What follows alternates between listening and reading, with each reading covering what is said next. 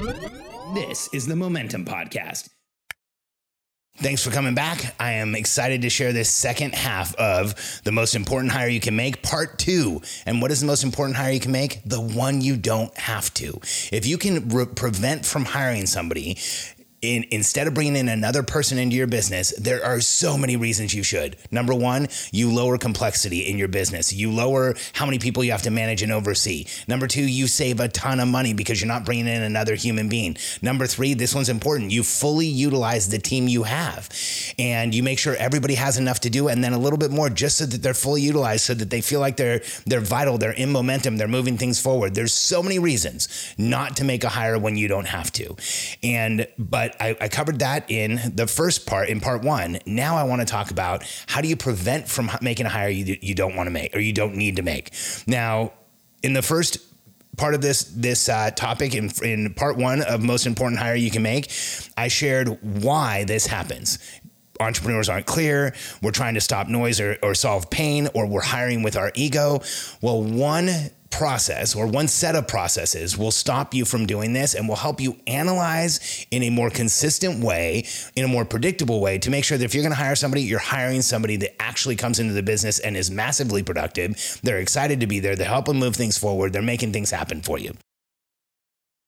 I'm Alex Sharfin, and this is the Momentum Podcast, made for empire builders, game changers, trailblazers, shot takers, record breakers, world makers, and creators of all kinds. Those among us who can't turn it off and don't know why anyone would want to. We challenge complacency, destroy apathy, and we are obsessed with creating momentum so we can roll over bureaucracy and make our greatest contribution. Sure, we pay attention to their rules, but only so that we can bend them, break them, then rewrite them around our own will. We don't accept our destiny, we define it. We don't understand defeat because you only lose if you stop, and we don't know how. While the rest of the world strives for average and clings desperately to the status quo, we are the minority, the few, who are willing to hallucinate there could be a better future. And instead of just daydreaming of what could be, we endure the vulnerability and exposure it takes to make it real. We are the evolutionary hunters, clearly the most important people in the world,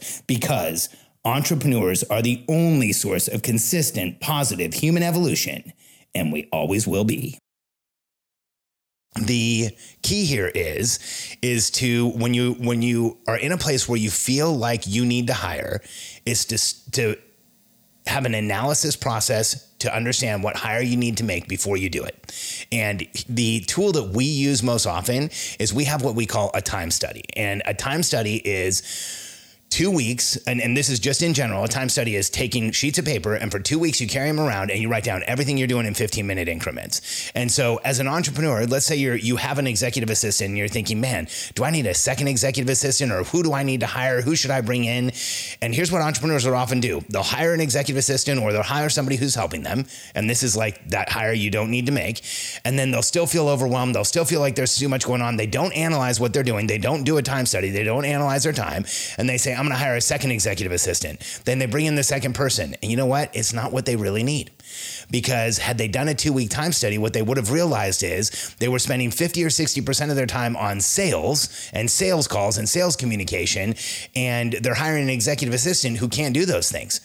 And so the way that you avoid from making the hire you don't need to make, or one of the ways, is you first do time studies. And when I say time studies with an S, here's why. If you're looking at a department of, say, 3 people, let's say you have a small 3-person marketing department, and the marketing department is saying, hey, we're overwhelmed. We need insert whatever position they're saying. And things have been going well so far. If you haven't added a ton of projects to that department, if there's no reason why they're overwhelmed, time studies will show you why. If all 3 people do time studies, you can sit down with them and say, okay, who's doing what? How do we move things around to make it more efficient? How do we move things around to make it easier? Or what will happen is you have 3 people do time studies and you say, you know what? You really are overwhelmed. We need to get a copywriter because it looks like 2 of you are spending a ton of time like trying to do copy. Or we need to get a marketing coordinator because we have a copywriter, we have a designer, we have somebody who does funnels, but we don't have somebody who's coordinating everything and who understands where everything is and who is is managing the projects and making them happen, whatever that may be. But the way that you prevent yourself from making a hire you don't need to make is you analyze before you make that hire. And so there's two parts to this, though. So one is you analyze the time studies. Then the second part is you should have each person around that new hire give you what their recurring activities are. Like, what are the things that they do every single week or every day that are repetitive? And if you're in a small business where you have a small team, a lot of times you don't even know what these are. Or you have 5 or 6 people around you. You might no longer have knowledge of what they're doing on a daily basis just to keep the trains running on time. And we're putting more project work on top of them and making it even harder.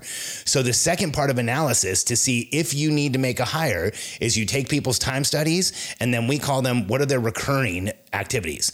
And I like to see recurring activities from the top down. What are your quarterly recurring activities? Like if you're in leadership on a quarterly basis, you're in quarterly planning. You're preparing your quarterly outcomes. Like, what are we going to chase for that quarter? I also like to see monthly. So if on a monthly basis, if you're in leadership, you are doing self-assessments with each of your team members on a monthly basis. You're planning for the monthly strategic plan, or waterfall, the way we call it. And then I also like to see weekly and daily. So weekly, it might be I meet with each of my team members on a weekly basis. I read their weekly reports on a weekly basis. Daily, if you're a manager, it might be I hold my team's daily huddle.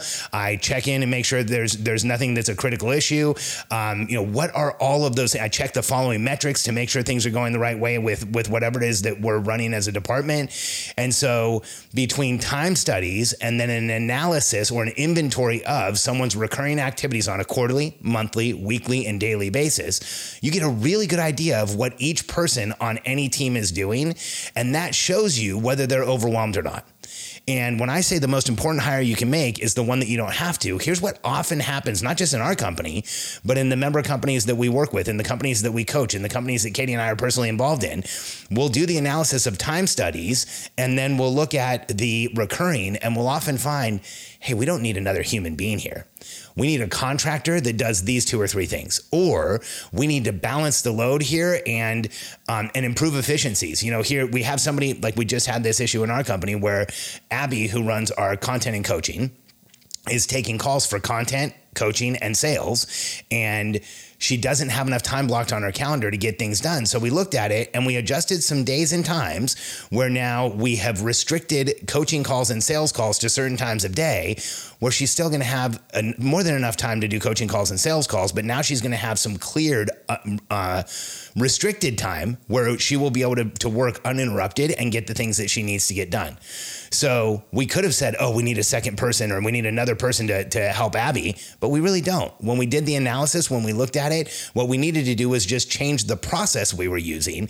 And so when you do analysis, oftentimes you go into it thinking we need to hire another person. You come out of it thinking maybe you need to hire just a contractor that's simple. We can offload a few things. Maybe you just need to change the way somebody's working, like we did with Abby. Maybe you just need to talk to somebody and show them that the way they're doing things right now is haphazard and kind of all over the place. And if they created a process and a structure for their week, and they time blocked throughout the week to get the things that they needed to get done and stop trying to multitask, they'd get even more done. And we use all 3 of those routinely to avoid hiring people, because like I said in part 1, the person you don't need, the person you bring into the company who is not the person who isn't fully utilized is the person who just causes challenges. And now, once you've done the analysis of the time study and their recurring activities, here's a question that entrepreneurs barely ever ask. What should we stop doing? What could we stop doing?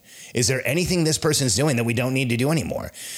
Our company has been around for a few years now, and routinely I'll find out that one of our team members is running a process that we documented a couple years ago, and they're doing it still. And, like one that we find in our company often is somebody on our systems team is creating metrics we're no longer looking at. So somewhere on a drive, there's a spreadsheet that they're putting information into, or there's a place where we're keeping metrics that none of us are actually using and we don't really need anymore. And so the other thing to do before you bring somebody in is to look at the time studies, look at the recurring, and then ask, what can we stop doing? And I bring this up specifically because it's not something we usually ask. It's something that is not even really intuitive to ask when you're running a business until you've been doing it for a while. So if you're just building your team, if you're just, getting your first few people on board and you're getting to that point where there's 5 or 6 of them, this is the place to be really careful with hiring. And this is the place to be really careful with hiring somebody who's not going to be fully utilized. This is the place to be really cautious and look at the time studies, look at the analysis of recurring, ask the question, what can we stop doing? And then if you've looked at those 3 things, and the analysis shows there's still stuff to do and there is another person necessary, you take the time studies and the recurring and you build their job description, what we call a 4R document. You can look up on my podcast on 4R. It's the number 4R, and it's roles, responsibilities, results, and requirements. So what's the role the person's going to do? What exactly are their responsibilities? We're pulling them right off the time study. We're pulling them right off the recurring. What are their results? Like, what are they going to drive when they come in? I want somebody to be productive fast. And then what are the requirements for the position? Like, they know how to use a computer, they can work remote, all of those types of things. And when we go through that process of analyzing, of looking at recurring, of understanding what we could stop doing, and we still feel like we need someone, and then we write out that description and it shows that it's a full-time job, and by looking at it, it feels like it's a full-time job. When we bring somebody in, we have the reassurance that they are going to be fully utilized, that the position is going to be productive, that they're going to be excited to be in that position, and they're going to be in momentum. They're not trying to figure out what they should do, and they're not a free radical bouncing around the business, because we don't want that. I covered that a lot in part 1. And so the most important hire you can make is the one that you don't have to. Before you ever hire another person, go through the analysis that I discussed here, and it will help you avoid bringing in a person that you don't really need. It's one of the most challenging things you can do on a team. And if you want more information on 4R documents or time studies, you can always go to our website. Charfen.com is where the podcast is. My last name is Alex Charfen, so Charfen.com, and go to the podcast page and you can search on 4R or time study and pull up a bunch of podcasts that I've done on those 2 topics. And if you're an entrepreneur who's building a team and you want to make sure you build the team right and you prepare your company to scale, you simplify your business so that you can scale, and you have an operation system that is going to help you do things, go to simpleoperations.com. That is the name of our company, simpleoperations.com, and fill out a form for my team. You can jump on a call with one of us. And with Simple Operations, we show entrepreneurs how to install the Simple Operations system that will help you as the entrepreneur know what's going on, communicate with your team consistently, make sure everyone's fully utilized, and get your team out in front of you, giving you the help that you need so that you can scale your business finally as fast as you've always wanted to. Simpleoperations.com. We look forward to hearing from you, and thanks for being here with me.